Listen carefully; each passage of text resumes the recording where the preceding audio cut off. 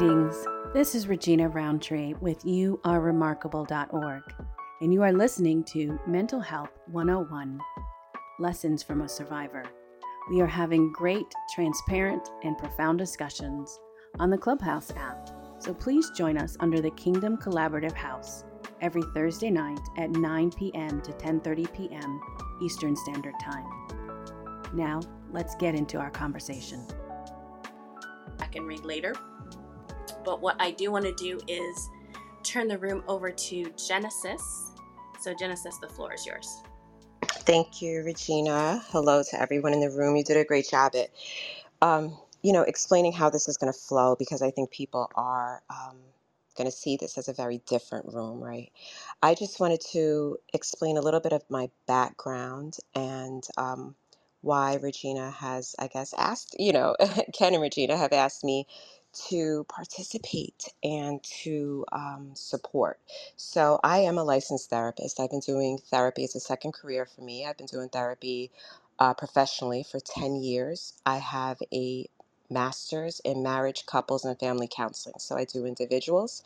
I also see couples, married and not, and I also see families. So and also in my background, I have worked with people with all various challenges within mental health. So everything from anxiety and depression to personality disorders to brain disorders, traumatic brain injuries, ADHD, bipolar with psychosis, schizophrenia, schizoaffective disorder. So I have a wide array of experience in mental health. I want to, mental health and kingdom tends to be pretty interesting, right? Because, in the past, we've looked at mental health as something very secular, and it was, right? And in some ways, it still is. But there are kingdom people that God has anointed, right, in this field, as He has in every other field. So I love this work. Not to, put too much about me, but I do have my own mental health struggles that I've had my entire life, which has directed me towards this area. And it is definitely by way of God. I was doing very well in corporate America, and He sent me over here, right? So I love the work that I do because it is about healing. I am a healer. Okay. And so it is clear for me that God wants me to heal people's hearts, heal people's emotions. And that's why I'm in this business. So Regina, can I go ahead, if that's okay, and describe the diagnosis that we're going to be talking about, and start the interview from there? Is that comfortable for you? Yeah, that's great. And so what I've asked Genesis to do is to interview me when about my previous diagnoses that I've had. And the reason that I wanted to put it this way is so that I'm just not talking and running on and on, but I do want you to understand where I'm coming from, right? And the transparency that I'm willing to share with you. And so if you have questions, about my journey, the diagnosis, please go ahead and put those in the chat and ask. But this mental health 101 is not just for me to talk about my journey, right? It is to talk about the framework that I have found walking this out, how my experiences have been, how the Word of God has applied, and just factual situations as we go along. And so the team is here because they're going to add value, they're going to ask questions. And the greatest thing that you can do is, if you're not understanding or you want me to repeat it or be clear, please say that, right? Because put it in the chat, or put up a question mark or something on your PTR, so that this can be really informative. Um, so we continue to do this, for weeks to come. This is not just a special like May only room. And what I hope that you understand is, although I had a very specific diagnosis, the things that I'm going to talk about will be applied to anybody, right? Whether you have a depression, postpartum depression, bipolar, schizophrenia, um, stress and anxiety, whether you're diagnosed, not diagnosed, if you love someone who's been diagnosed or you think should be diagnosed, right? And I just believe, and I think we all here in this room believe that the way that kingdom principles work, it is true for everybody in every situation. And even if you are an abuser or have been the abuser, there is healing and there's restoration for you. So Genesis is just going to help with kind of understanding what DID is, just so that you can have an idea of where I'm coming from as I'm sharing and talking and as you're asking questions. So go ahead, Genesis. Thank you. Perfect. Thank you, Regina. So I would like to just give a brief sort of description of dissociative identity disorder, which is the diagnosis that Regina is referring to. So I'll give you an introduction and symptoms of this disorder, right? And then we're going to go into me asking her some questions that will describe her journey and beyond. So let me just I guess we both expect, and we all expect you guys to have questions, because this is not a diagnosis that is widely understood by the public. So I would anticipate you guys are going to have a lot of questions. So basically, dissociative identity disorder. It used to be called multiple personality disorder, right? And it's one of several dissociative disorders. The key element in this diagnosis is really the presence of at least two distinct and separate personalities within one individual.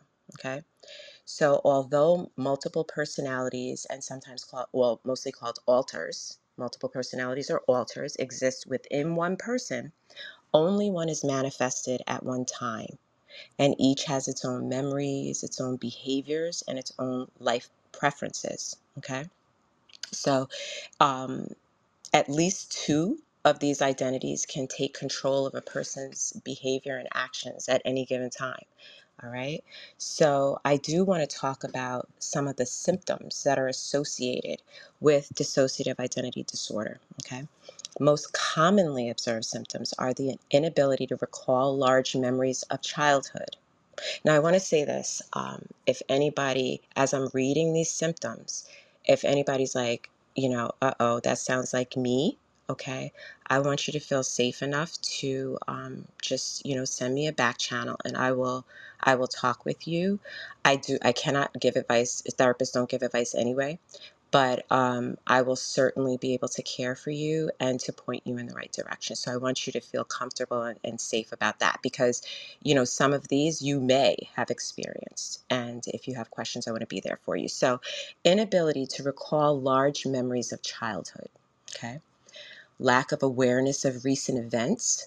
And if they do remember, it could be the inability to explain them. For example, not being able to explain how someone got somewhere. Regina talks about how you're riding you can drive in a car and forget the entire drive. Like, oh my God, it's been 20 minutes and I don't even remember how I got here. Okay. Or how someone acquired a possession. Like, where did I get this watch from? Okay.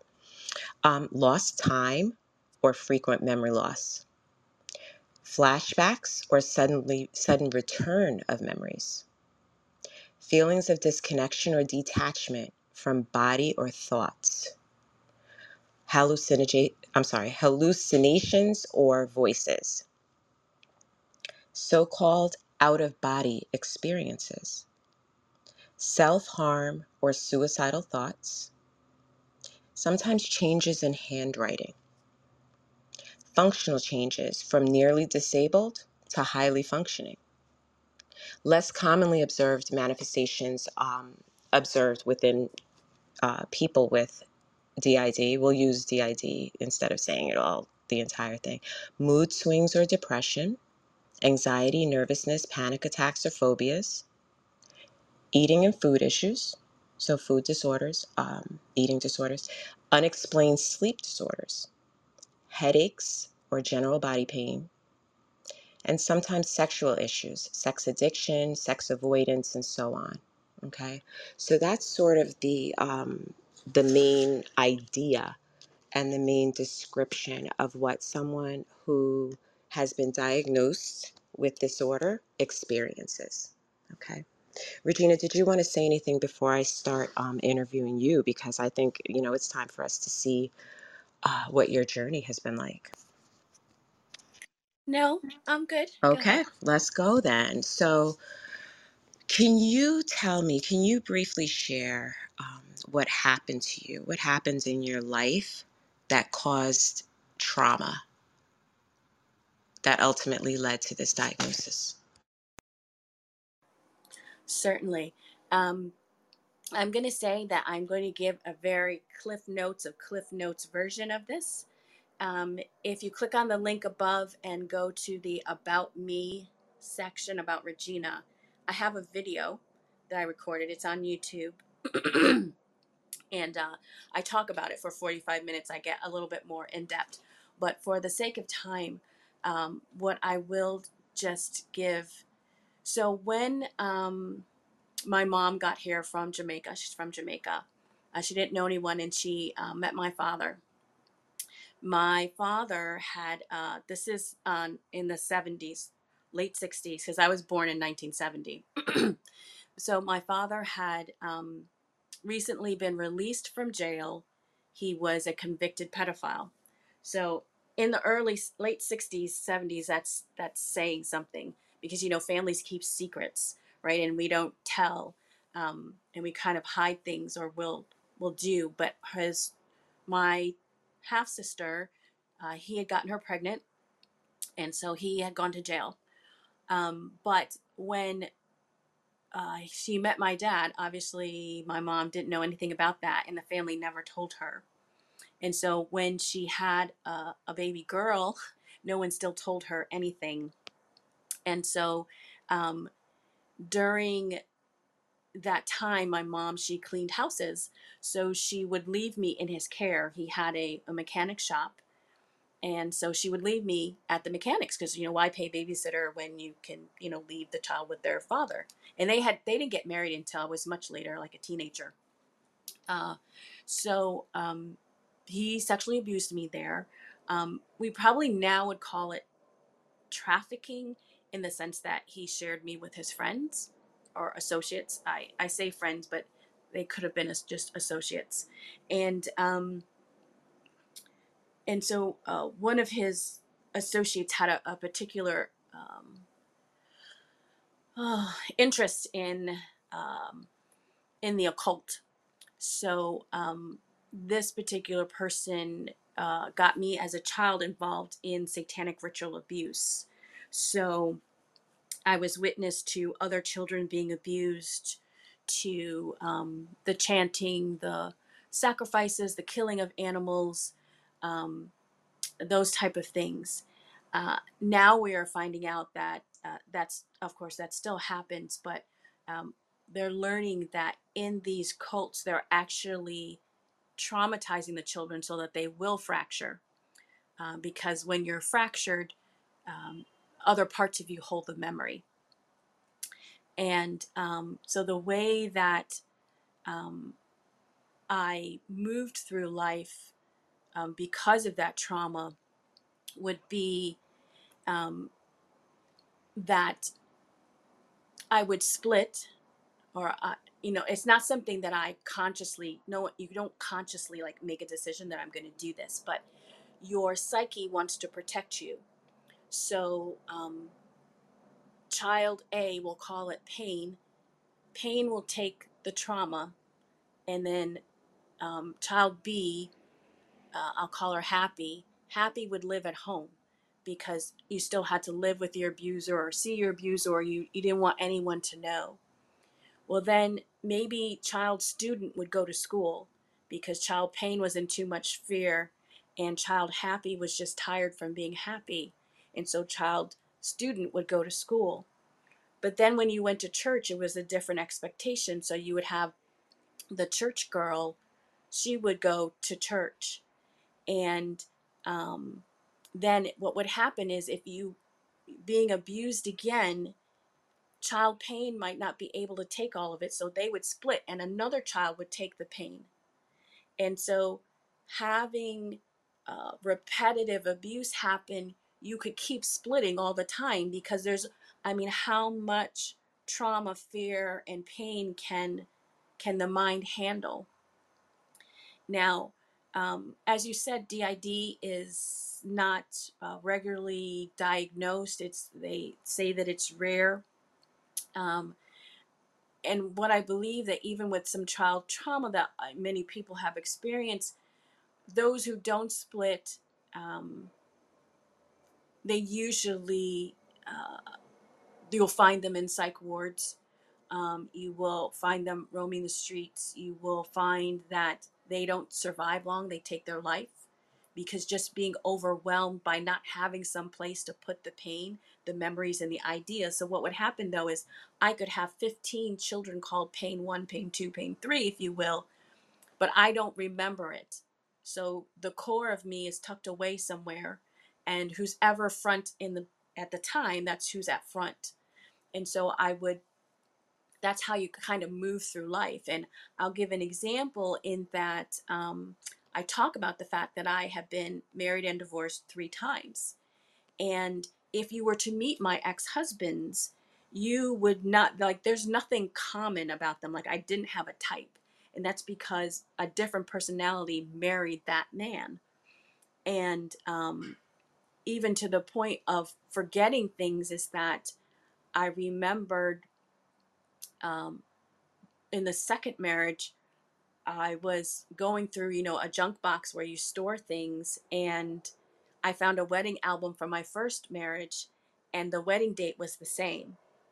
And I had not remembered that I had gotten married on the same date, but I got married the second. And, thing is, the family doesn't say anything to you. None of your friends say anything to you. Like, isn't that kind of odd? Like, why would you pick the same day? But that's because someone else had gotten married and someone else was living the life during the second. So that is how it started for me, and then it progressed, and other things happened, but that's how it started and played out. Ooh, okay, Regina, that, for just listening to that, it's heavy. I'm going to say that, and people may be feeling that, so I just wanted to acknowledge that it's heavy. Um, how were you diagnosed, right? Because you had mentioned, I've been doing research on this as well, right? And so I think it's like you were implying, that it's more prevalent than what is widely understood. And one of the things that I found in the research was that because the symptoms mimic different mental health issues, right? Like PTSD and like, anxiety and all of those things. So how were you ultimately diagnosed with this disorder? Sure. So once in my mid-20s, it was after the first divorce, before the second marriage. And I found myself in behaviors and things that weren't normal for me, because I had gotten saved, but when I was 13, I had been in Christian schools. I knew God, I had memorized scripture, knew those things. But I just felt like, you know what, something's not right. Maybe I should talk to somebody. And so I found a Christian counselor who worked on a sliding scale. And I went to her, and through the course of talking with her, she asked me to start journaling. And I was like, okay, I can do that. So I would be journaling, but I would never read my journals. I wouldn't read them, but I would write in the book. And then one time she asked me to bring the book to a counseling session. And so when I brought the book to counseling session, I gave it to her, and she looked through it. And then she's asked me if I had read them, and I was like, no. And so she began to show me the pages, and you could see the different handwriting. You could tell the different voices and the different tones that were coming through. And I was floored. I was like, that's a lie. I couldn't say it was a lie, because it was my book. I lived by myself. I knew she didn't swap it out. So I knew that it was me, but complete total denial. So I'm like, yeah, no way. No, I'm not doing this. Um, and for a while, I didn't go back to her. And then I was like, maybe I should try to look at this, because I would read the book and I would look at it and I'd be like, who is that? And what are you talking about? So I went back again for a little while and then I stopped, and I would go on and off to see her, and I eventually stopped and I didn't want to deal with it. Went on with life. It was after the third divorce that uh, I I realized, even throughout the course of that marriage, that the my husband at the time, I guess, I was getting into my 40s and I was trying to get settled with myself and my life. And I realized that it wasn't settled, and I was really ready to start unpeeling. I think that sometimes when we're in traumatic situations, we choose chaos in relationships so that we can hide. Because if I'm so busy taking care of your chaos, no one will see me, no one will look at my issues. And so, um, at this point now, there was just no hiding. And so I went to counseling. I found counseling. I did some research on it. I had moved out of the state by then, and we were still married, so I had insurance under him.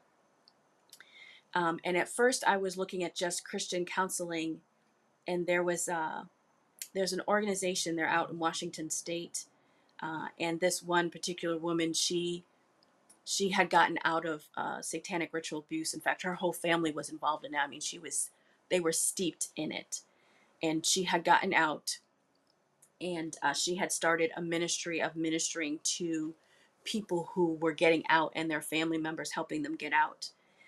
And they had a counseling session. I'm not a counselor. She had a conference actually, which was in the same state that I had moved to.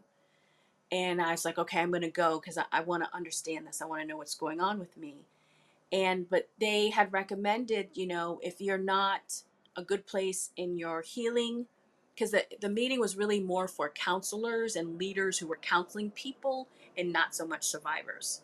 And they said, if you're going to come, make sure you bring someone with you. And I did have a friend who came with me, and I couldn't make it through the first half day session. I was so traumatized by, and they weren't talking about graphic things. It was just, she was just talking about, just having a conversation like, these are things that happened and here's the things you think. And man, it was like a whole firestorm. It's like people inside my head were having a whole fit, and I just had to leave. So that's when I found a Christian counselor who would accept the insurance that I had, and it worked out great. And I saw her, had really great therapy, uh, and but the thing was is that the insurance, once the divorce was final, the insurance was over. So, and I couldn't afford to keep seeing her, and so by then I had to really figure this out with me and God. But I knew now, I was really clear on what it was, what was going on, what was happening. And so once I could identify it, then I could bring it to him. And that really began my journey of healing. And that continued on even when I went to Vietnam, as I was in Vietnam for 4.5 years. So a lot of healing happened over there. But that's how the diagnosis happened. Okay. With this, you had mentioned that we're going to be doing this room, right, for way past the mental health month of May. But so we have many more sessions to discuss your entire journey. But can you give us an overview of how the church influenced your life and what led you to the framework of mental health that dominates? Can you tell us about that? Certainly. What I would like to do is, if anyone has a question that they want to ask me, you can put it in the chat, or send it to Genesis or Felicia or King Ken, and they'll pose the question. Yes. So for those new people who just came into the room, let me just reset really quickly what's going on. So, you are joining our first of many, the Mental Health 101.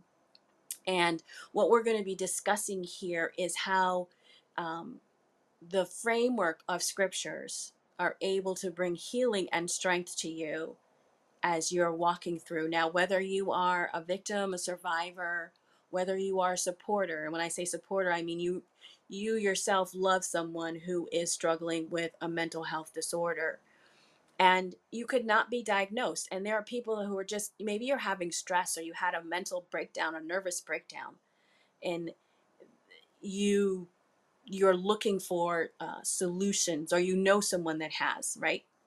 So this is what we'll be discussing in this room. And this is what we'll be discussing in this room. So the way we've structured is that Genesis is going to interview me in the beginning, just so that you can get some of my journey, and then we're going to begin to dialogue about faith and about kingdom principles and about scripture, right? So that you can see how this can be applied, how you can walk this out, because it's one thing, and I'm going to get to Genesis' question about the church, right?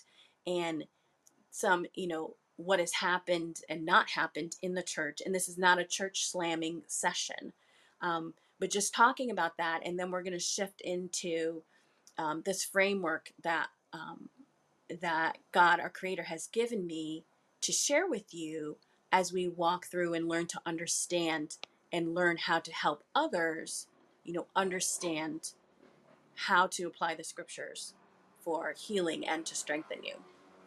So that's this room. Please ask questions, and yeah, just, it's okay to ask questions. So to Genesis' third interview question to me was, how has my experience with the church been? Um, so gosh, we we could spend hours on that, but I want to say that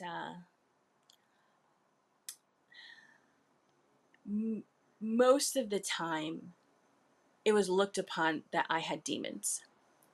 And it's not even that I there was no drug addiction, there was no addiction of any kind. I wasn't angry or a mean person. Um, I was easy to talk to. Um, but you know, people would look at me, in particular prophets, and say, I see this, or, the intercessors would be like, God told me, that you have demons. And I've been through my fair share of being called up to in front of the church and being put on the floor, and people standing around praying for me, and telling me to speak in tongues, and putting oil on my head and laying hands and praying. And you know um and I'd wake up, I'd come out of it feeling like, okay, I guess that just happened. Um, Maybe I'm different, but inside I knew that I wasn't. And I would cry. And for a long time, my prayer would be, Father, just take me home. I just want to come home. I don't want to be here anymore, because if you can't deliver me from these demons that people say that I have, why would you keep me here? Right? Um, and so, you have some friends, but very few. And it always seemed that I could be somewhere and someone would see a demon, you know? And again, it is not that there was something outward about me.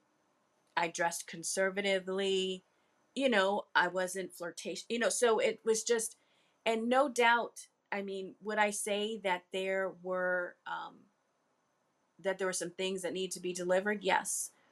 But would I say that that is the core of everything that was going wrong? Absolutely not.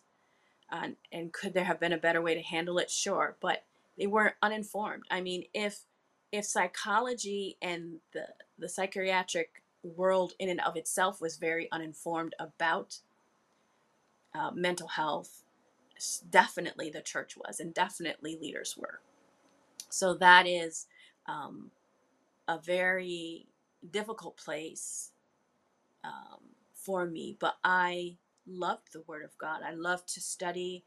I was always at conferences. Um, you know, I remember when John Eckhart first came out with his book about the apostolic. I mean, Mark Sharona was my God. I loved Mark Sharona. And he used to teach about the Shunammite woman, if anyone followed Mark Sharona.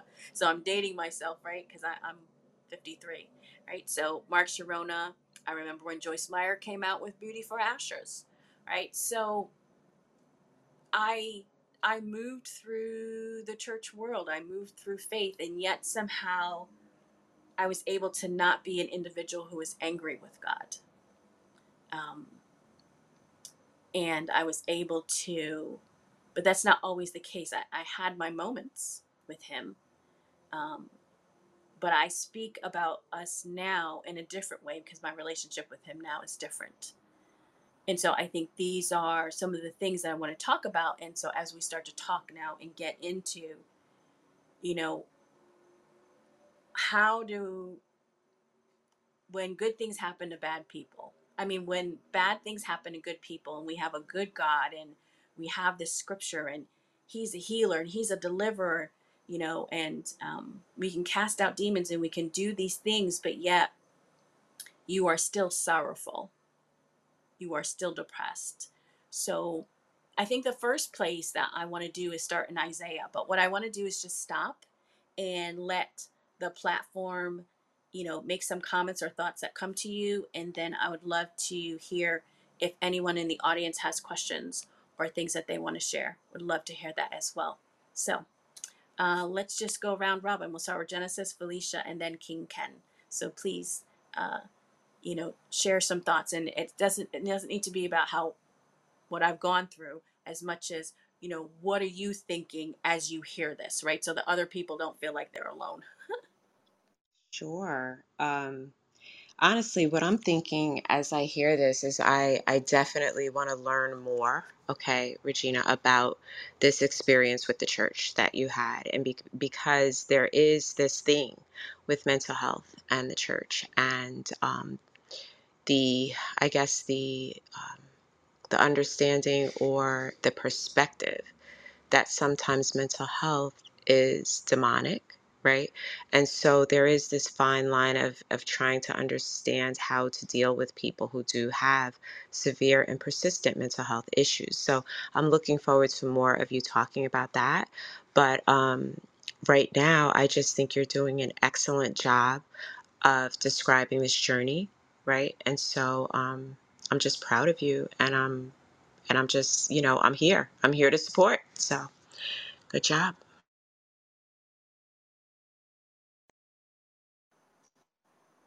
Go ahead, Felicia. Yes, Genesis, this is amazing. I love, love, love, love, love the transparency. Oh, it's so needed. But I love what you said a while ago, how you were saying that you went through all of this and you managed to not be angry at God. And that just further, confirms to me listening to you that not only did God set you aside, you were chosen. This was something that He gave you the strength to be able to do it, as He has done with many of the leaders in the Bible, many of the people in the Bible that we read about. You often think, how did they get through that? How did they make it? That seems so hard, when you're looking from the outside in. And I'm sure that it probably was for you. I'm sure that it was, but at the same time, the grace upon your life, and that just really, like, that stood out to me when you said that, because I have often felt, through the mental illnesses that I've had to deal with. I've felt like you before, like, why do I have to go through this? Like, why does this have to happen to me? And, I'm just so tired. And, you would just think all these things, you just want out. But God has another purpose. God has something else. And even though we don't understand it right then and there, doesn't mean it's not happening. So thank you so much for sharing. I too am very proud of you. And think that it's just so amazing. And I thank you for the transparency. Yeah, I'm as the visionary of this room. As you know, a lot of people know we have a lot of different rooms in this place. But I have to say, for me, um, this is a room that I'm really excited about. I'm like Queen Genesis. I'm learning some things that I never knew before, and that's a good place to be in. Um, Forever learning, forever growing. Um,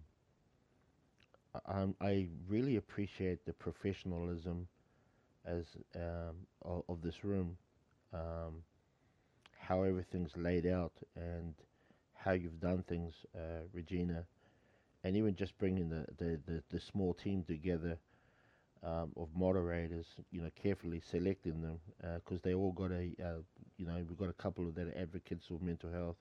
We got one qualified therapist. I'm just the visionary of the room that accommodated this room, but I'm just so thankful for what I've heard so far.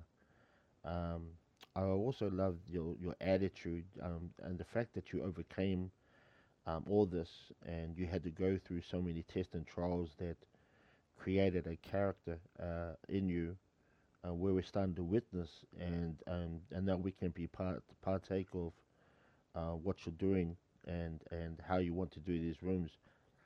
When you first came to me, I kind of thought about it, and your professional approach is why I agreed to do these rooms, and I'm so glad that I did because bringing Genesis on with the qualifications in this area, yourself an advocate for 10 years, and also Felicia, and having Pastor Derek as someone's going to come in scripturally give scriptural support and backup. I think collectively, I see a lot, and it's not about the number, but I see a lot of people are going to get a lot of value for what you have to share and everybody else. But this has just been such a powerful room. I keep saying one room is the best room, but this is the first room that we've done, and just the way you've done things, and I've actually learned a lot from how this room has even started off and how you prepared and you got us all together. I've just learned a lot just by participating with the whole three, four, five people. So as a visionary of the room, I'm just really excited about the future of this room, and I know it can only get better. And I can't say anymore. I'm blown away, really. I'm here on seeing family because my brothers passed away over a year ago, but even in the midst of it, I wanted to be here. So I'm just feeling so blessed that we've had this room. Thank you so much. Thank you, everyone. Jehovah be praised. If it wasn't for him, if it wasn't for him. I noticed that our audience is like absolutely super duper quiet. So I'm not sure if like I scared you. Well, you're still here, or you're just in like shock. Um, but hopefully you'll talk or say something or ask a question. Um, but so let's kind of get into one or two of the things that I've used that I think help us um, in identifying. And so if you have a question, please put it in the chat or comment, and we'll definitely read those. And if we can't understand it, we'll bring you up. We're going to try that format, and if it seems like really awkward, we're open to feedback, as far as maybe just bringing you up to ask the question, then we'll put you back down in the audience. So if it seems awkward to type and you really would prefer to come and just say your question, uh, please let us know that. We are also open to change, right? This is our first time. We're trying to figure out what's the best flow for everybody, because we've all been in rooms where one person gets the mic and it's like 10 minutes later and you love them, but you're like, oh, please. So we don't want that to happen here. So we're open to seeing how this can work. Um, Isaiah 26 is where I want to start. And so this whole framework for mental health that dominates, comes from my love for Exodus. When in my early 20s, I can remember I used to work at a radio station, and I used to work the third shift. And I don't know if any of you have been in a radio station, but we used to have these really big like tapes. And what they would do is they would be shows from other broadcasts or whatever. So you would hear something, but there's nobody really live in the studio, right? It's recorded. And so there were different like 8-track tapes that you had to put in, or these big like movie reel machines that you would put the tape in, because it's already been formatted, and it could run for hours, and all the commercials were on there and all the shows. All they needed was somebody there to make sure nothing happened, or if you needed to put in a different tape, you could do that. And so I would do that. And then they had this big conference room, and so I would go in the conference room and I would bring um, all my Bible history, Old Testament studies. I mean, I had like 2 bags of books that I would lug around with me, and at night I would read and I would study the lands, the tribes where people came from. This is in my early 20s, because there was something about the story of Exodus and deliverance that clung to me. Um, and I always thought that I would write a book about it, back then. And about Exodus, your Red Sea crossing, after deliverance, then what? That was my title, right? After deliverance, then what? And I guess it took me 30 years to figure out the then what, right? So here we are now, and I'm having this discussion with you about the then what. So, on the link for You Are Remarkable, there's an opportunity for you to download this free quick reference guide that I created, which I think is really beautiful, although no one on the platform has read it yet, but that's okay. I still love all of you. Um, I, I created this little quick reference thing that takes you through these like five keys of mental health that dominates, right? And um, so the 5 things that you would need to do is, one, you have to cleanse the wound, right? Number 2 is you have to treat the wound. Number 2. Number 3 is then you need to insulate and bulletproof, right? Number 4 is you need to have a maintenance plan. And then number 5 talks about introspection and accountability. And so in this little quick reference guide that I created, it kind of has these, and it's like a little map of how we're going to move through these conversations, right? And so you can download it for free, so you can reference it, but then you can stay in touch with me, because I'll send out newsletters, and pretty soon we'll have seminars, and there'll be books and all sorts of things. And I want you to stay connected and to be able to share it with other people in your life. So, yes, share it with other people in your life. So, the mental health that dominates came from my then what? After you got delivered, then what? What do you do next? Um, and so, before we get into that, and we actually start in Genesis, because that really is the foundation of understanding what is dominion. Sometimes we hear the word dominate and we think that, you know, that's someone putting their foot on your neck, and it's about ruling aggressively or fiercely and making people slaves. But when you look at dominion as described in Genesis 1:26-27, you understand that dominion, the way that God spoke about it, was over the plants, the animals, and the earth.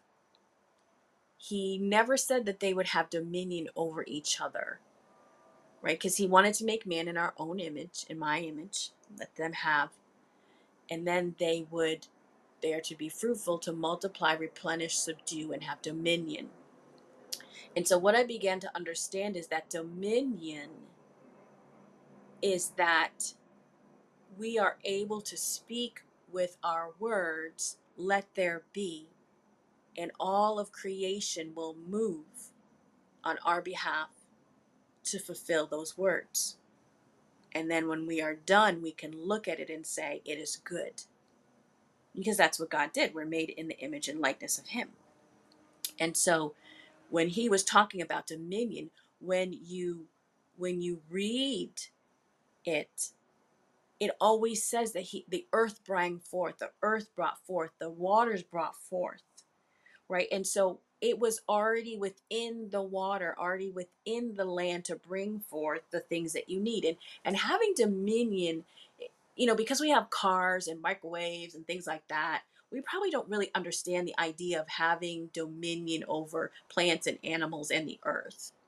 But then, if you couldn't tame that, you would die, right? If you can't take the resources of the earth and feed yourself, feed your family, clothe yourself, cover yourself, be able to tame the ground so that you could plant crops, you know, irrigate your land.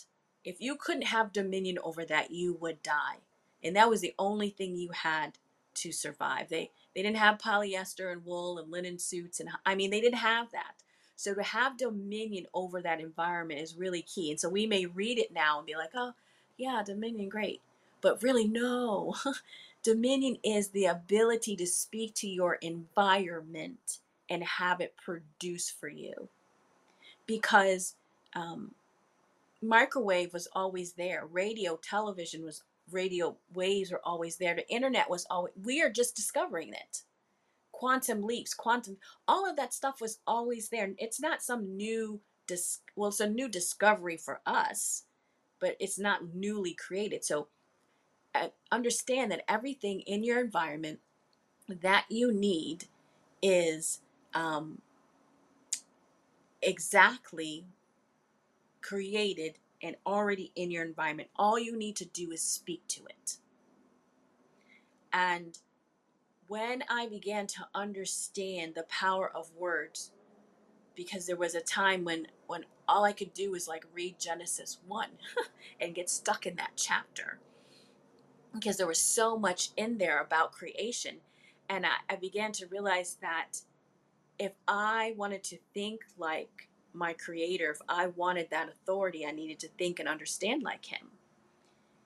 And so I began to just study and stay in Genesis chapter 1 and let him reveal to me and unfold to me the beauty and the secrets of understanding what dominion is and how we can speak to our world so that the things that we want would come forward and not the things that we don't want.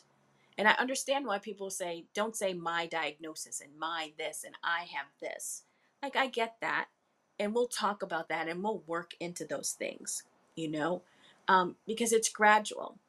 And we're going to talk about dominion and get into the whole framework, right? Because even if you get stressed at the end of the day, there's a way to roll that off of you without going to an addiction, without going to another crutch, right? And some of us, it is, and there's nothing wrong with a glass of wine. There's nothing wrong with a bowl of ice cream, right? There's nothing wrong with going out for a run or taking a walk in nature, right? We do those things to roll stress away, to cleanse us.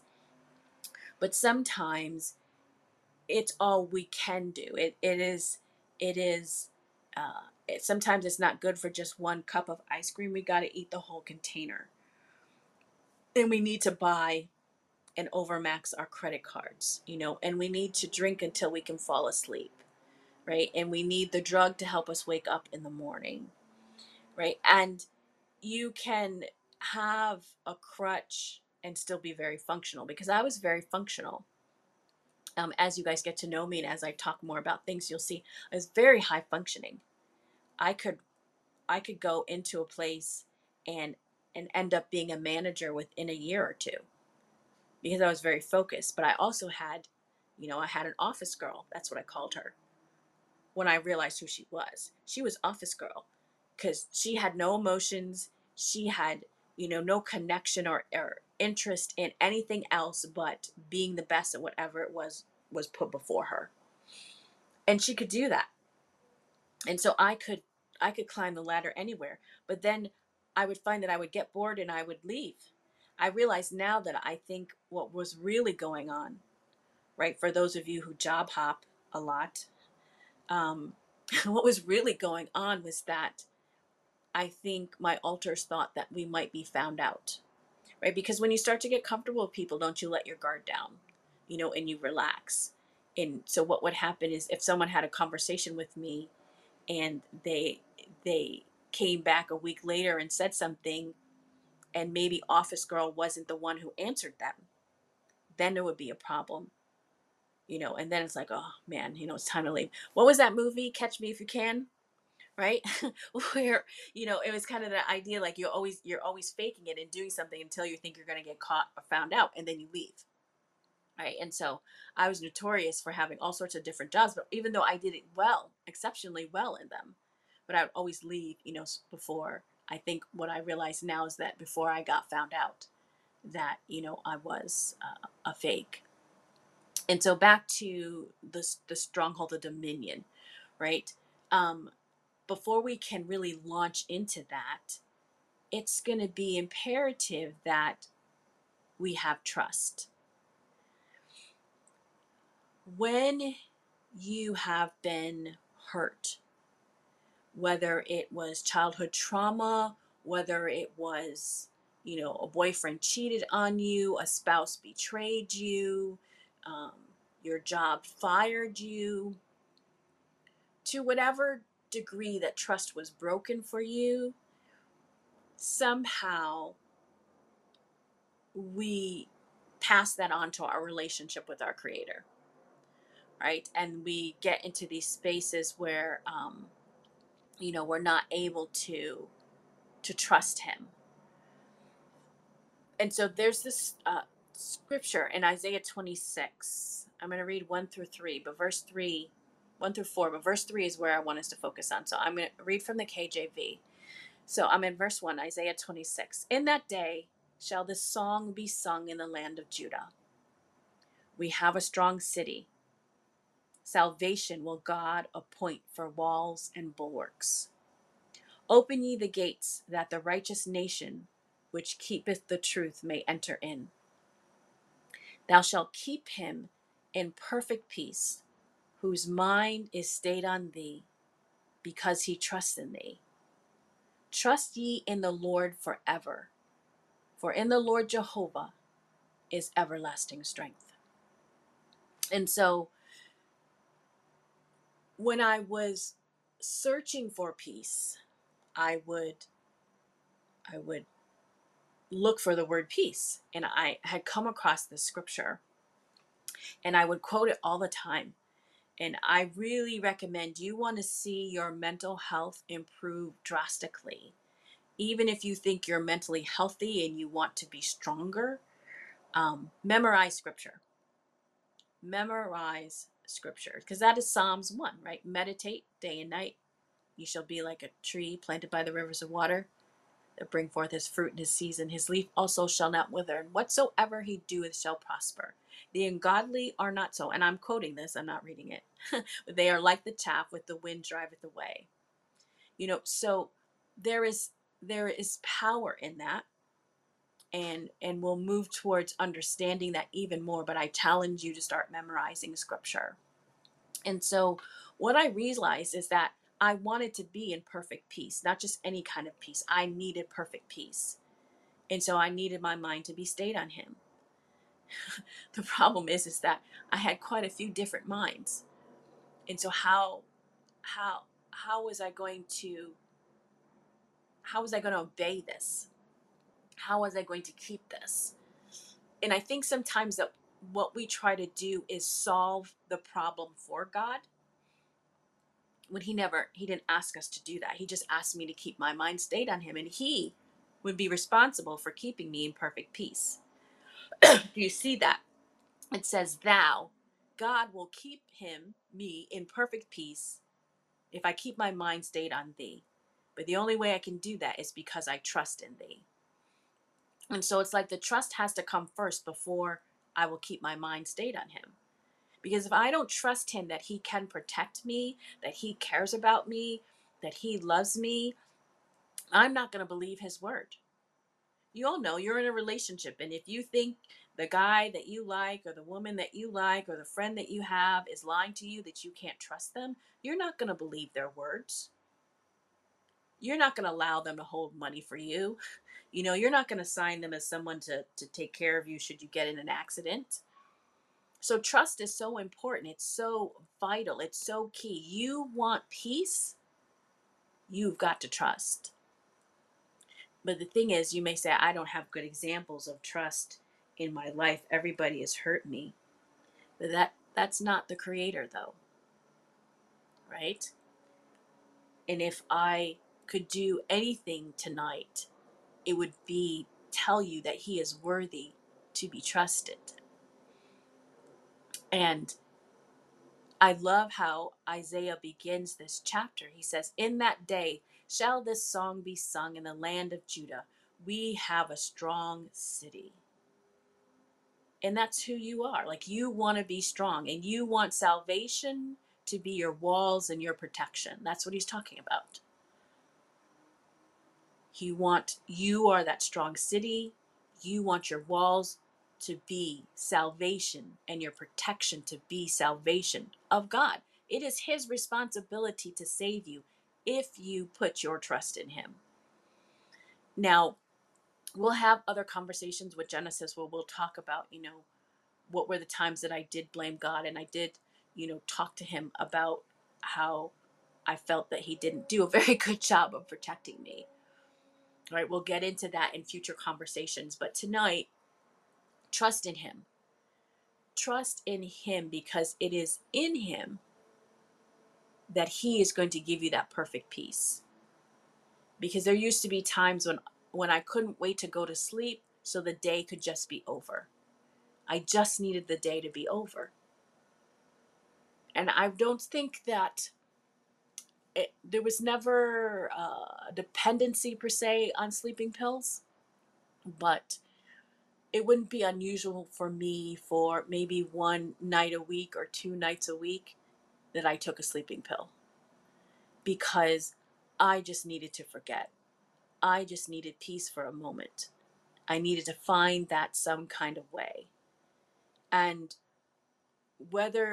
no matter what it is that you are stressed about or that you're going through, I understand that. I understand that desire for silence in your mind, for peace, for your body not to hurt because of the emotional pain, right? Because my body did heal from the abuse, but my soul, that was another story. And that took a very long time. But when I started to learn how to apply scriptures in a way and to read it in a way that was really talking to me. And so if it's his responsibility to give me perfect peace, then I just need to trust in him. And it says, trust in the Lord forever, because he is everlasting strength. And so I think in some ways what helped me was I still had a lot of little children inside, and children are so easy to trust, right? You can hurt them, but you can kind of make up with them rather quickly. They don't hold grudges long, just because the memory they forget. And so I remember having times when I'm sitting there reading the scripture and I would just be like, well, yes, I'm going to trust God because he said so. A child will do that. You tell a child that tomorrow we're going to Disney and they're like, okay, yay. You may not have a cent in your pocket, but they don't even doubt that. And so I love it when Jesus says, when he talks about coming to the kingdom as a little child with childlike faith, that requires you to not come with any agendas, to not come with any, well, he didn't do this before, or he didn't do so and so before. You let me down before, God. How about every day you just give God another chance, right? Just give him another, it's a fresh day. Just give him another chance. Because I promise you that if you come to him with that attitude, that in time you will begin to see your own blind spots, because there's nothing wrong with his vision. There's nothing wrong with his discernment. There's nothing wrong with his interpretation. He is well able to understand everything. He knows the agendas of everybody on this platform right now. I could say, oh man, I wonder what Coco could do to me. And Hugh and Vernetta, yeah, I have no idea. I don't even know, but I can tell you that God, the creator, knows every single one of your thoughts right now. And so trust him, because we can't possibly, I am still yet not able to say, let there be a coconut tree and have something come up out of the earth. I am not there yet. I'm working on it. But if he can do that, then the power of his word and his mental capacity to understand everything about creation is great. You have nothing to lose. I know I'm talking to you. I'm trying to bargain with you to give God a break. Come to him every single day like a child. Like, you know what? I didn't understand everything that happened yesterday. I don't like what's coming up next week. But today it's just you. Surprise me, God. Amaze me. Amaze me. Where my prayers used to be, take me home, because I just don't want to be here anymore. Now my prayers are, Holy Spirit, Ruach HaKodesh, every hour give me joy. Let me remember every hour. Let me embrace every hour of every day, because he is amazing. I'm trying to tell you how amazing your creator is, and what he can do for you, and what he can show you, and what he can bring you. It's amazing. I'm just trying to tell you it's amazing. So trust him. And if you trust him and keep your mind on that trust, he will give you that perfect peace that you need. And there's not a one of us here that can't say that every day of our life we would love to have perfect peace all the time. Right? So I'm going to stop here. And I want to hear from people. So let's go Genesis, Felicia, and Ken. Brother Hugh, I know you raised your hand and I didn't see your question. So do you want to come up? I did message him in the inbox there. If he can put his question in there, I don't know if he saw that, but he may want to come up. Okay, yeah, I accepted his hand raising. Come up, Hugh. How are you, sir?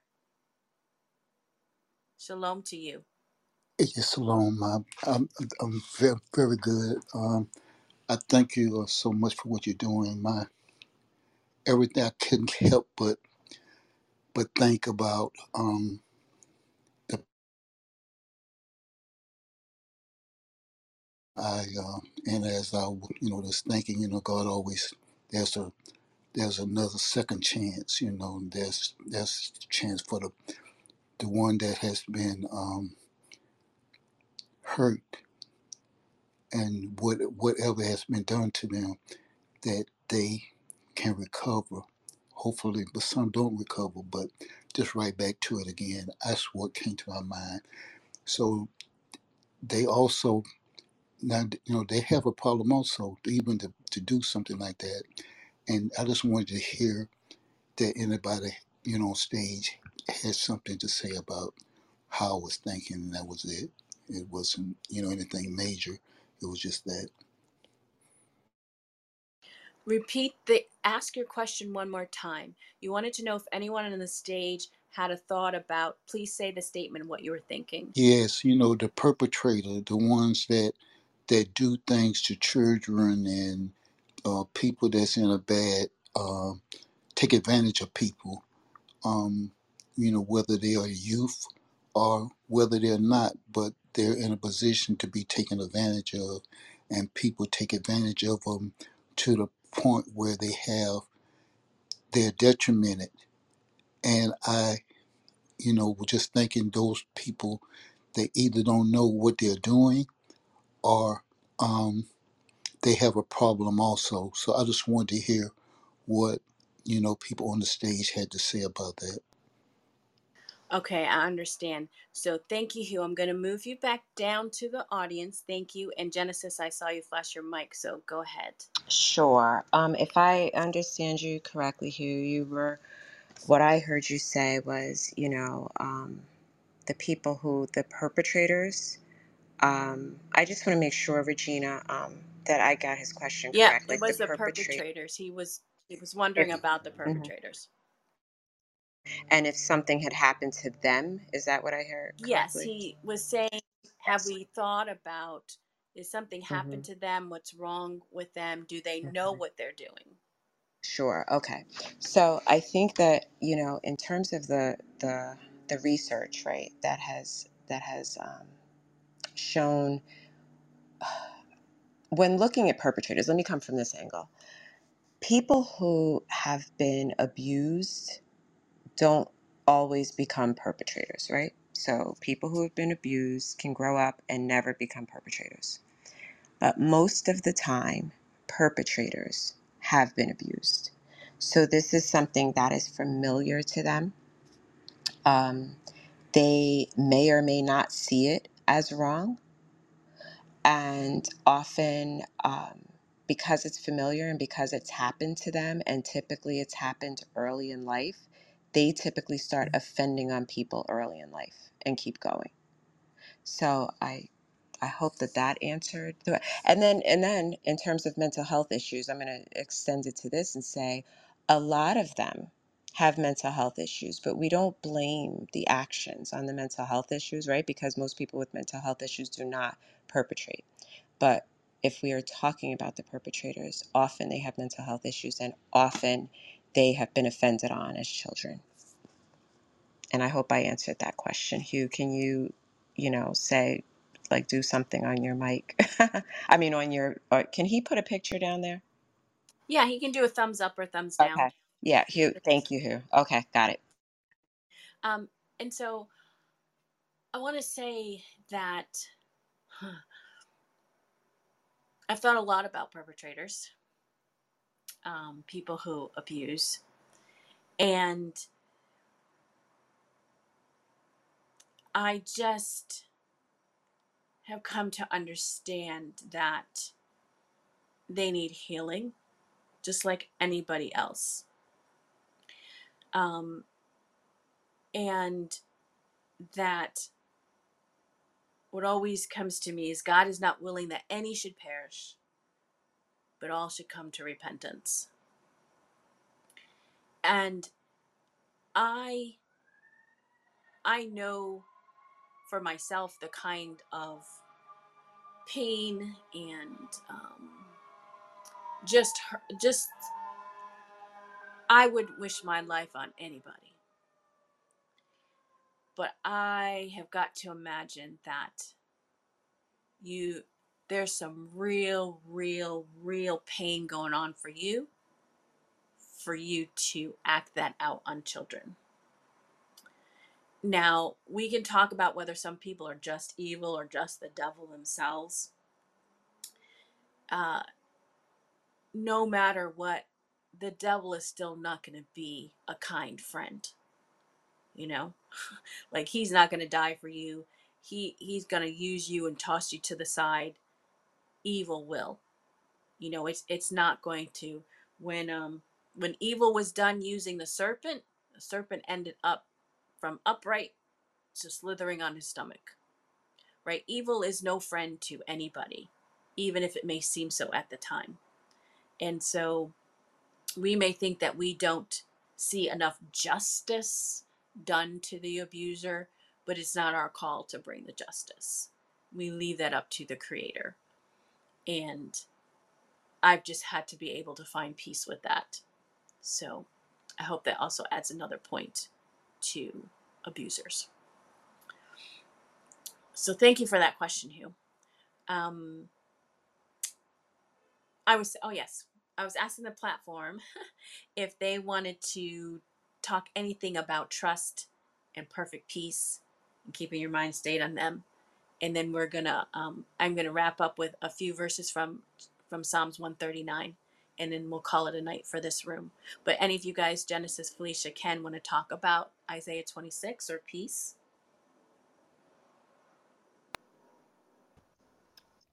I love the share so far. And when you were talking about trust, we see in the scriptures it says, don't worry what you should eat, drink, wear. And when it comes to And I'm trust, having trouble hearing you. Is that just me, or is his mic low? It He's sounds low. muffled. Muffled. Yeah. can you hear me now? Can you talk louder, sir? Okay, what I'm gonna do, I'll take the earphones out. Can you hear me now? Ah, beautiful. Thank you.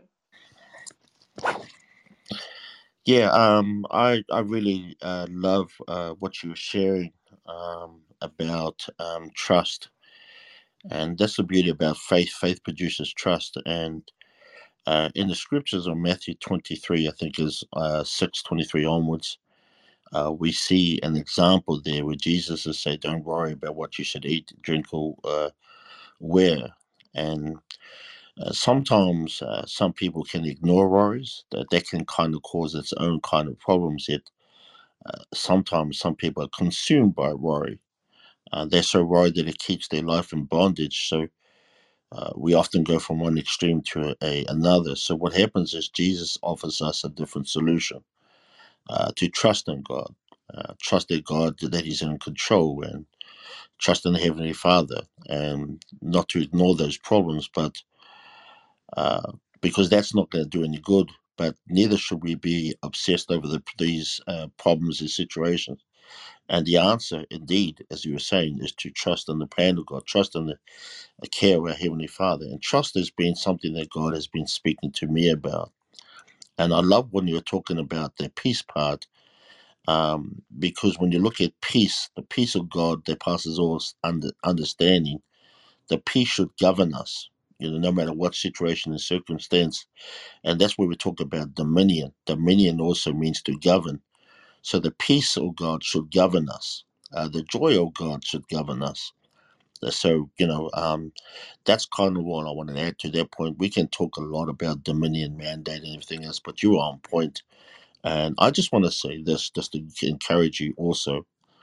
I love the fact that you can share stuff because you're an advocate of more, mental healthness. And we got, as I said before, just like Felicia and a qualified mental health therapist in Genesis. But I love the way your room, the way that you share, not only your testimony, but also how careful you are in what you share. Not everybody does that, but you're also careful of the way that you bring out scriptures. So it's obvious that you've done a lot of your own personal study concerning the scriptures, that you also want to be about delivering the word of God accurately. And I think that's so important. So that's all I'm going to share for now. But again, I've really enjoyed this room. Yeah. Oh, I'm sorry, Amen. Felicia. Oh, I really, to be honest, I I don't really have anything. I mean, I am literally absorbing what you're saying, and I'm looking to learn more, even as I'm interviewing you, right? I'm absorbing the information and just, I'm really looking forward actually to the next one, Regina. I'm sorry, Felicia, for jumping in front of you. I just really wanted to say that I don't have anything else except to say that, your bravery is very admirable, honestly, because I do understand. How difficult this is like an exposure, and you're doing it for the people of God. So I just, I appreciate you, I admire you, and I'm just looking forward to more of this. Felicia, I'm sorry, go right ahead. I just thought before you jump in, Queen Felicia, if everybody in the audience, if you have enjoyed the room, just put some comments in the chat. That'll be a great encouragement going forward. Go ahead, Queen. No worries, y'all. No worries. This approach was just thebomb.com.net.org. It was that good. Um, and I just wanted to add about the trust and the peace. It's to me, it's crazy how traumas and when you're abused and the things that you go through, how early on how the enemy wants to kind of take you out, cause you to not trust, cause you to not have faith, but how God works it into a place of where we walk with him and we attain that faith and that trust in him. And furthermore, it just confirms to me the love of God, the redemption of what he does, that there's when God says that nothing is going to separate us from his love, that there's nothing in the present nor the future. There's no devil, no demon, no angel, no power, nothing that's going to separate. There's absolutely nothing. Nothing that, and I know that it's not easy, especially I know what trauma is. I've walked through it and I know, so I know it's not an easy thing to do. It's not an easy thing to go through. But when we rely on the word of God and when we look to the word of God, and most of all, when we know how much we're loved, because there's been times I could just feel the love of God. I could feel it when I was going through some really rough moments. But just on the trust and the peace, what that brings, into your life when you begin to trust and you begin to have peace and allow God to just take over, it creates a whole different atmosphere on how to deal with the trauma and how to deal with those. I'm not going to say it's the most easiest thing, but yes, it can be done. It absolutely can be done. And so this was so good. I mean, I don't really have anything else to say either. I'm kind of blown away. This is really, really good. And I'm encouraged. I'm encouraged by you, Regina. I'm encouraged by you, Genesis. I'm encouraged by you, King Ken. I'm encouraged by you all, just by the fact that we're all sitting here talking about something that is so important, so vital, so necessary. And I know that the people are hungry for this because this is, look, like it has gone on long enough, but today the buck stops here. We are talking about it. We are bringing it to the forefront, and healing and deliverance, it will be done in Jesus' name. And so I yield my mic. Amen. Amen. If I can jump back in real quick, Regina, and Hmm. then let it go to you. I do want to talk about when Felicia was talking. I did remember that I did want to say this about trust, right? Because that's huge when we look at God as a father, right?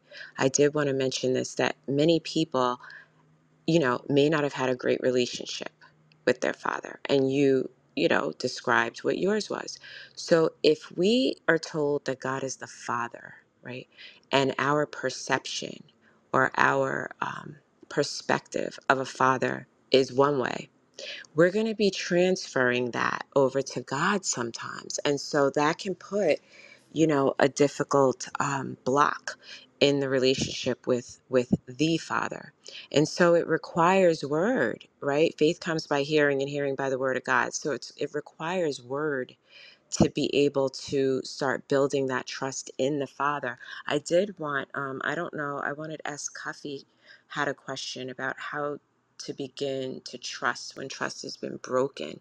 And I just wanted them to come up. Are we talking about trust with trust with the Father, or trust in terms of in relationships in general? So I wanted to be able to answer that question accurately. So I'll go ahead and let you go now, Regina. Yes, Miss Cuffy. I know and love Miss Cuffy. But you do have to let us know, Cuffy, if you mean with God or if you mean with humans. And so that would be helpful for us so we could tell which one and what aspect you're coming from. Um, let's see. There we go. Hey, Miss Cuffy.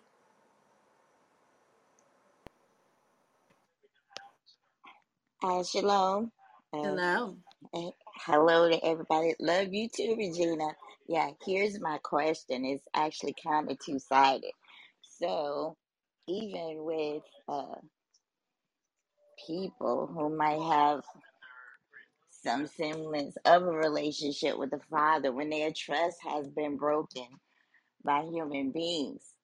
It really hinders that. Uh, it really renders them not able to have a trust relationship with the Father because they're still trying to uh they're still not trying to, but they still put the Father in the box and kind of uh, put all of his things in as a man and not as the ruler and creator and the highest form of love. So, how do you begin to trust uh, God when you can't see him, barely feel him, and and the only kind of thing that you can refer back to as far as trust goes is how human beings have hurt you. Like, I get what you're saying, uh, but it's very hard to do. Is there a way we, a person would begin to make that trek, because what they want is deliverance and they want to be free and they are moved by the Holy Spirit, even if they don't know, but they still have that trauma, and is really kind of muck things up with them being able to trust the being, that you can't really see or touch or even have understanding of the words. So that's my question. Also, I have another question real quick. How could the church uh,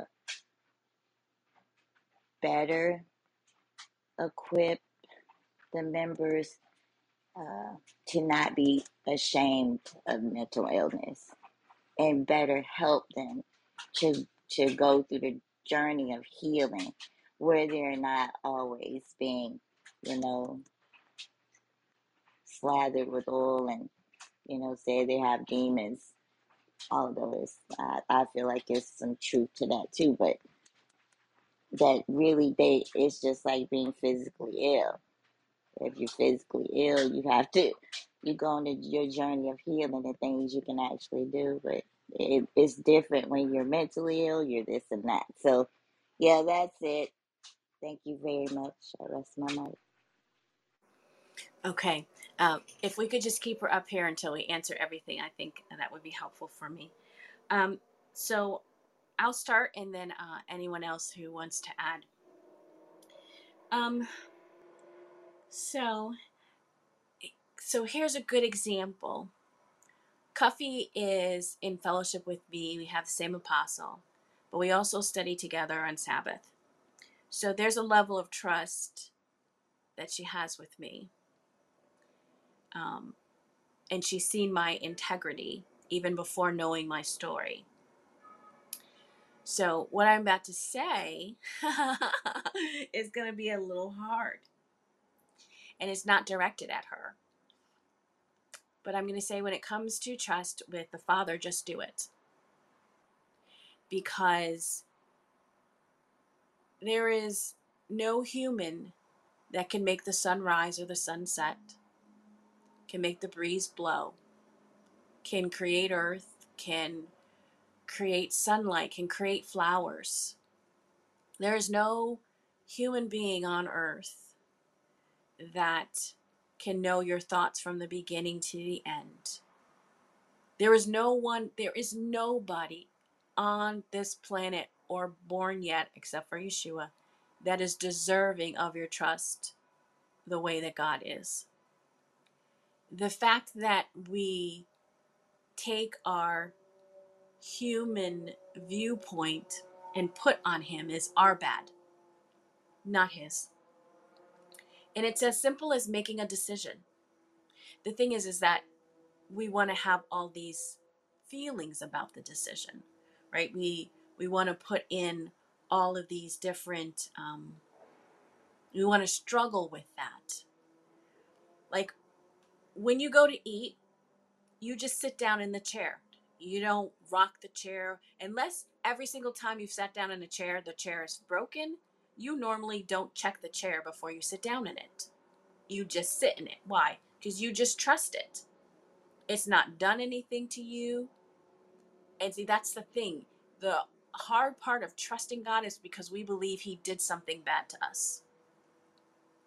And when you can be truthful about the fact that he has not done anything bad to you, you will not have a hard time trusting him.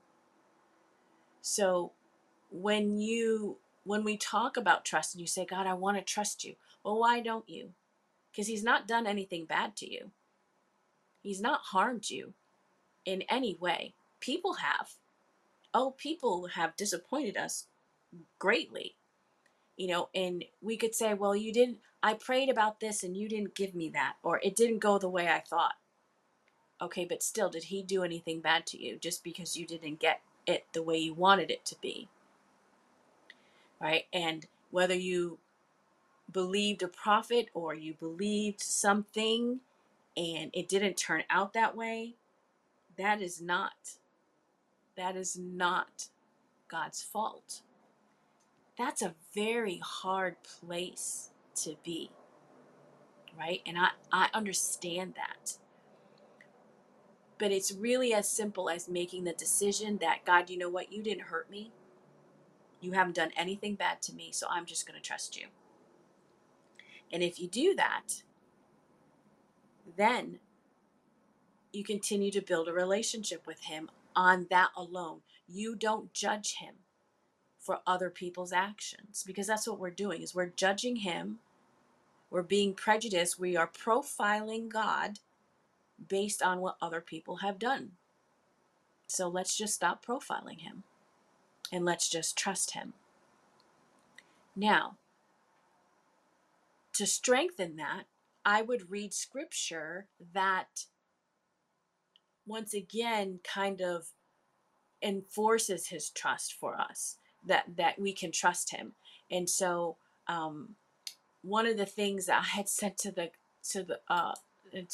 Felicia and in Genesis earlier, it was from Isaiah 41, I believe it was. Oops, I want to read it. Isaiah 41, I think it was verse 10. So here's a scripture to memorize. Isaiah 41:10. Fear thou not, for I am with thee. Be not dismayed, for I am thy God. I will strengthen thee, yea, I will help thee. Yea, I will uphold thee with the right hand of my righteousness. It is not his intention to let you fall. It is not his intention to bring harm to you. It's really not. So begin to believe his word. And the best way to do that is to start memorizing scripture that speaks about trusting him, because it's about your mouth. If you say and confess that you trust him, you will create environments where you trust him. You will create a lifestyle where you trust him. And so you've got to speak those things. Our apostles always saying we live in a voice activated world, right? And we can tell that from Genesis 1. So speak out the different scriptures that speak on trust. So that's number one. Question number two. Before I go to question number two, anyone else on the panel want to address anything about question number one? I just think that, as I said before, um, faith produces trust. Not only do we have to have the faith, our faith is in God, but we also have to have faith in what the Word of God says about us. And when we talk about dominion, uh, we have to dominate in our way that we think. The kingdom has to dominate in our mindset and how we think. As a man thinketh, so is he. So when we talk about dominion, also, we're also talking about mindset. Things are not supposed, situations and circumstances are not supposed to dominate us. Drugs are not supposed to dominate us. Sickness is not supposed to dominate us. God has given us dominion over these things. So that's all I'm going to share on that. Thank you, King Ken. Anyone else before we get to number two? Okay. So question number two about the church. I would say if you fall down and break your arm, you don't go to a dentist. You show up at the dentist with your broken arm and demand that because he's a doctor, he should know what to do. I think we expect the church to do things that they are not possibly equipped to do, and that's not fair. We put this responsibility on them to provide financially, to cover, to comfort, to heal, that's not their job. That's not, there's only one person who has that job, and his name is Jehovah. He has that job. Now, he's entrusted the church to deliver his message, and the message should be that there is healing in the Word of God. And that message should be then, if I don't know what to do, I should bring people in who know what to do. Right? And so the dentist should tell you, hey, there's a walk-in clinic next door. They can probably fix your broken arm. Now, the thing that needs to happen with our churches is that we don't know how to collaborate. It's one of the reasons I love this Kingdom Collaborative room, this Kingdom Collaborative house, is because they can bring in people who have experience and expertise and some knowledge on that. One of the things that Felicia's been working on and doing is trying to get the church to have more conversations about mental health, and they just don't want to. And so, again, I would say, shame on us that we keep going. If you keep going to the dentist when you have a broken arm, when you have a headache, when you break your foot, if you need new glasses, you need to stop doing that. And so if we know that the church cannot help, don't put it on them. It's not their responsibility. You say, Jehovah, I need someone who can help me with this situation. And you go to the person that he leads you to. Now, I understand mental health is, it's kind of that, there are a lot of things that we're like, oh, well, I want to go to a Christian. I want to go to somebody who knows God. Well, I'll tell you, if you have a bullet in you and you need a doctor, as long as that doctor knows how to operate and has been successful with removing bullets and people live, I don't think it should matter to you that whether or not they know God or not. You need to trust the Father. If they have the skills to do what needs to be done. Now, the thing around counseling, I really get that. And so in that case, you probably want to look for a Christian therapist. And they're out there. They exist. There's good and bad, Christian or not. And there's some really great non-Christian counselors as well. Again, trust the Father to guide you, to lead you. Do references. And I was in a room earlier today, and the person giving advice said, you should date your counselor. So whoever it is that you think you're going to get counseling with, date them. Make sure you like them. Make sure you're comfortable with them. Make sure you can respect them. If your spidey sense goes off when you're in there, trust that. And if it goes off with every single one, then maybe you're not ready to date yet, and maybe you're just not ready for counseling yet. That is a possibility. But then when you're ready, get back out in the game. But look for the right person to help you. And if it's about finances, then make sure that, you pray to the Father. And as you hear my story and I talk more about it, I mean, I only had counseling for a little while, but I was able to walk through the rest of it with God. And so I see you, Genesis. I'm going to get to you in just a second. So those are some of the advice that I would say about the church. So go ahead, Genesis. Yes, I just wanted to follow up on you were doing a great job talking about the relationship between you and the counselor. That is actually it's actually a thing. It's called the therapeutic relationship. And what I tell clients, like often, before a client will engage in a contract with me, and the contract is loose, right? It's just kind of like, hey, you're gonna you're going to let me know if you're 24 hours ahead, if you're canceling, and really telling what I provide to them, right? It's called informed consent. Um, I do like a consultation, and we do like a little, I answer their questions and let them know. So ask if you're looking for a therapist, right? Ask them, hey, do you have free consultation? Most will. They'll give you 10, 15 minutes. You go back and forth, kind of talking and getting a feel of the person. And like Regina said, like if your spidey senses go off, or even if you're just not compatible, because it is a relationship that requires you to be open. Like it's the therapist, like that's the person that you can tell anything to. It's confidential and so on.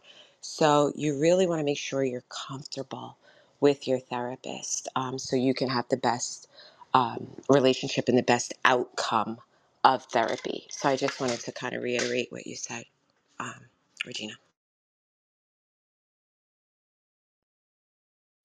Thank you. Yes, Felicia, go ahead. It looks like we have a question from Hugh. I want to go ahead, if we want to go ahead and bring him up. I think we want to, Hugh and everybody else, as we said, if you can put the question in the chat room, that would be preferable, unless you have to come up and ask the question. I do want to say something, and as far as the aspect of the church. Here in Arizona, I have been going to different churches, the ones who want to have that interaction and that awareness to come in. And like Regina said, not all of them do. Not all of them do. But I think what helps, and what I've seen and what I've experienced, even with myself sitting in church and going through the things I was dealing with and not really having people to really understand me, is that, and this is what we talk about, is acknowledging that this is real, that people really are struggling. And yes, sometimes it could be a demon, but then there are times that it's medical. Sometimes it's the trauma. Sometimes it's even seasonal. People can actually develop an illness from it being seasonal, the seasons. And as that might seem, like something like, wow, really? But yes, that can happen. And I think is the church is acknowledging, yes, it's not their, it's not their responsibility, but it is to acknowledge when someone is actually going through, because the first place that a person majority of the time runs to is the church for some type of help or support. And I think it's important to acknowledge that that is real, that it is happening, that there are, you know, individuals who are struggling with a mental illness. A lot of times too, it can be from losing someone. There's so many just different reasons of why, but acknowledging it, and even getting the proper, we in the church we have groups for so many things. We have groups for those who have lost, family members or friends. We have just so many different groups, but we don't have a group. We don't have something, for people who are struggling. I just to come and to answer that question is just acknowledging, really, acknowledging that it's there, that it is something real that's happening. Um, and like I said, we do try to come in, and we do try to get the churches to, have presentations and have people come in and talk about, to bring awareness. And there are some that will do it, but then there are some that won't. And that's understandable. But I think acknowledging is the first step. Are you good, Cuffy? We can put you back down. That sounds bad. Yes, I'm good. we will escort you to the VIP section, put you back down. Oh my gosh, Yes. that's horrible. Thank That you sounds so better. much. Put her back down. Ow. Oh my god. Okay. Can I address that church thing as well, if that's okay, Regina? Of course, of course. I notice in a lot of the rooms, and this is why we have kingdom rooms, the church topic always comes up. Jesus never said seek first the church. He said seek first the kingdom of God and his righteousness. And it's really important that we understand that, because Jesus gave us the key, secret key, to have everything we need in life. And it's simple: seek first the kingdom of God and his righteousness. So if seeking God's kingdom and righteousness is so vital and so foundational to enjoying the life that God wants us to live, then shouldn't we understand what God's kingdom and righteousness really is? Because there's so many benefits of seeking first the kingdom of God. And when you understand why Jesus wants you to understand the kingdom first, because the kingdom was here before the church. And so the kingdom becomes a major focus. The kingdom and the church are not synonymous. It's the kingdom that sets the standard in how we live, not the church. You see, the Catholic Church always comes on the media and they say, well, this is the church's position. Well, according to Jesus, it was always the kingdom sets the standard. Why Jesus also said, seek first the kingdom of God? Because the kingdom is the highest order of truth. So he wants to elevate your focus above man-made governments, religion, and everything else. That's why he does that. And a lot of times I feel church people need to be recultured back to the culture of God's kingdom. Whether it's religious culture, whether it's worldly culture, whether it's church culture or your own culture, no matter what country you come from, we have to be recultured back to kingdom culture. And that's all I'm going to share for now. That was good. Thank you, King Ken. Ha! I was sending a message. Sorry, I couldn't get to my mic. Yeah, uh, amazing, and that's why I love this team that I have. I think it's great. Been very blessed by this, and we could talk about so many things, but I think this is enough. Um, I'm going to close this out, and I'm actually going to just read a scripture to you in closing, and it's one I read in our room before. So I'm going to read Psalms 139, and this is probably one of the most comforting to me scriptures. And if you study and if you put this to memory, I I promise you, I promise you, your outlook on everything will change. So, um, room, I'm going to read Psalms 139, and then we're going to close the room. And we want everyone to know that we so appreciate you taking your time to be here. You can share the replays, and as soon as this is posted on YouTube, at least, you'll be able to share it with other people who are not on Clubhouse. And we look forward to seeing you next Thursday. Bring a friend, tell some people, and we do look forward to your feedback as well. We were seeing some of your comments in the thread, so thank you for those. Be sure to back channel any one of us with your suggestions or your thoughts. But we just hope that you have been able to glean from this, and I hope that you didn't see that it's not a show about Regina, right? But that we're talking about kingdom principles. We're talking about healing and faith, and we're just looking at it through a framework of mental health. Okay, so Psalm 139, I'm going to read that, and then we're going to close the room. And this will be our closing prayer as well. So, O Lord, thou hast searched me and known me. You know my down sittings and my uprisings, and you understand my thoughts afar off. You have encompassed my path and my lying down, and you are acquainted with all my ways. For there is not a word in my tongue, but lo, O Lord, you know it altogether. You have been behind me and before me, and you've laid your hand upon me. And such knowledge is too wonderful for me. It is high, and I cannot attain unto it. And where shall I go from your spirit? And where shall I flee from thy presence? If I ascend into the heaven, thou art there.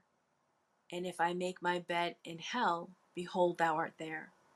If I take the wings of the morning and dwell in the uttermost parts of the sea, even there shall thy hand lead me, and thy right hand shall hold me.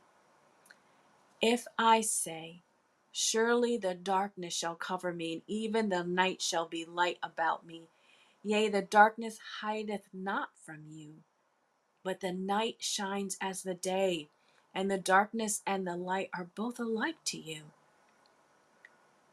For you have possessed my soul, my mind, and you have covered me in my mother's womb. I will praise you, for I am fearfully, remarkably, and wonderfully made, and marvelous are thy works, and my soul knoweth that very well.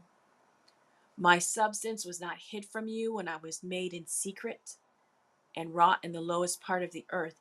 Thine eyes, you saw my substance being unperfect, and in your book all my members were written, which in continuance were fashioned when as yet there was none of them.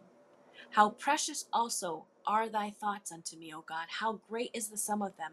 If I should count them, they are more in number than the sands, and when I awake, I am still with thee. Surely you will slay the wicked, O God. Depart from me, therefore, you bloody men, for you speak against thee wickedly, and thine enemies take thy name in vain. Do not I hate them, O Lord, that hate thee? And am I not grieved with those who rise up against thee? I hate them with a perfect hatred, and I count them mine enemies. So search me, O God, and know my heart, and try me, and know my thoughts, and see if there be any wicked way in me, and lead me in the way everlasting. Team, will you say goodnight to everybody, and we will count down the room. Good night, everyone. Good night, everyone. Thank you for coming. Good night, everyone. Have a blessed night. This room will end in 3, 2, and 1. This is the end of our discussion for tonight. You have been listening to Mental Health 101, Lessons from a Survivor. We hope that you've enjoyed it and the great conversation with our team. You are welcome to join the conversation on the Clubhouse app. Please look for us under the Kingdom Collaborative House every Thursday night, 9 to 10:30 p.m. Eastern Standard Time.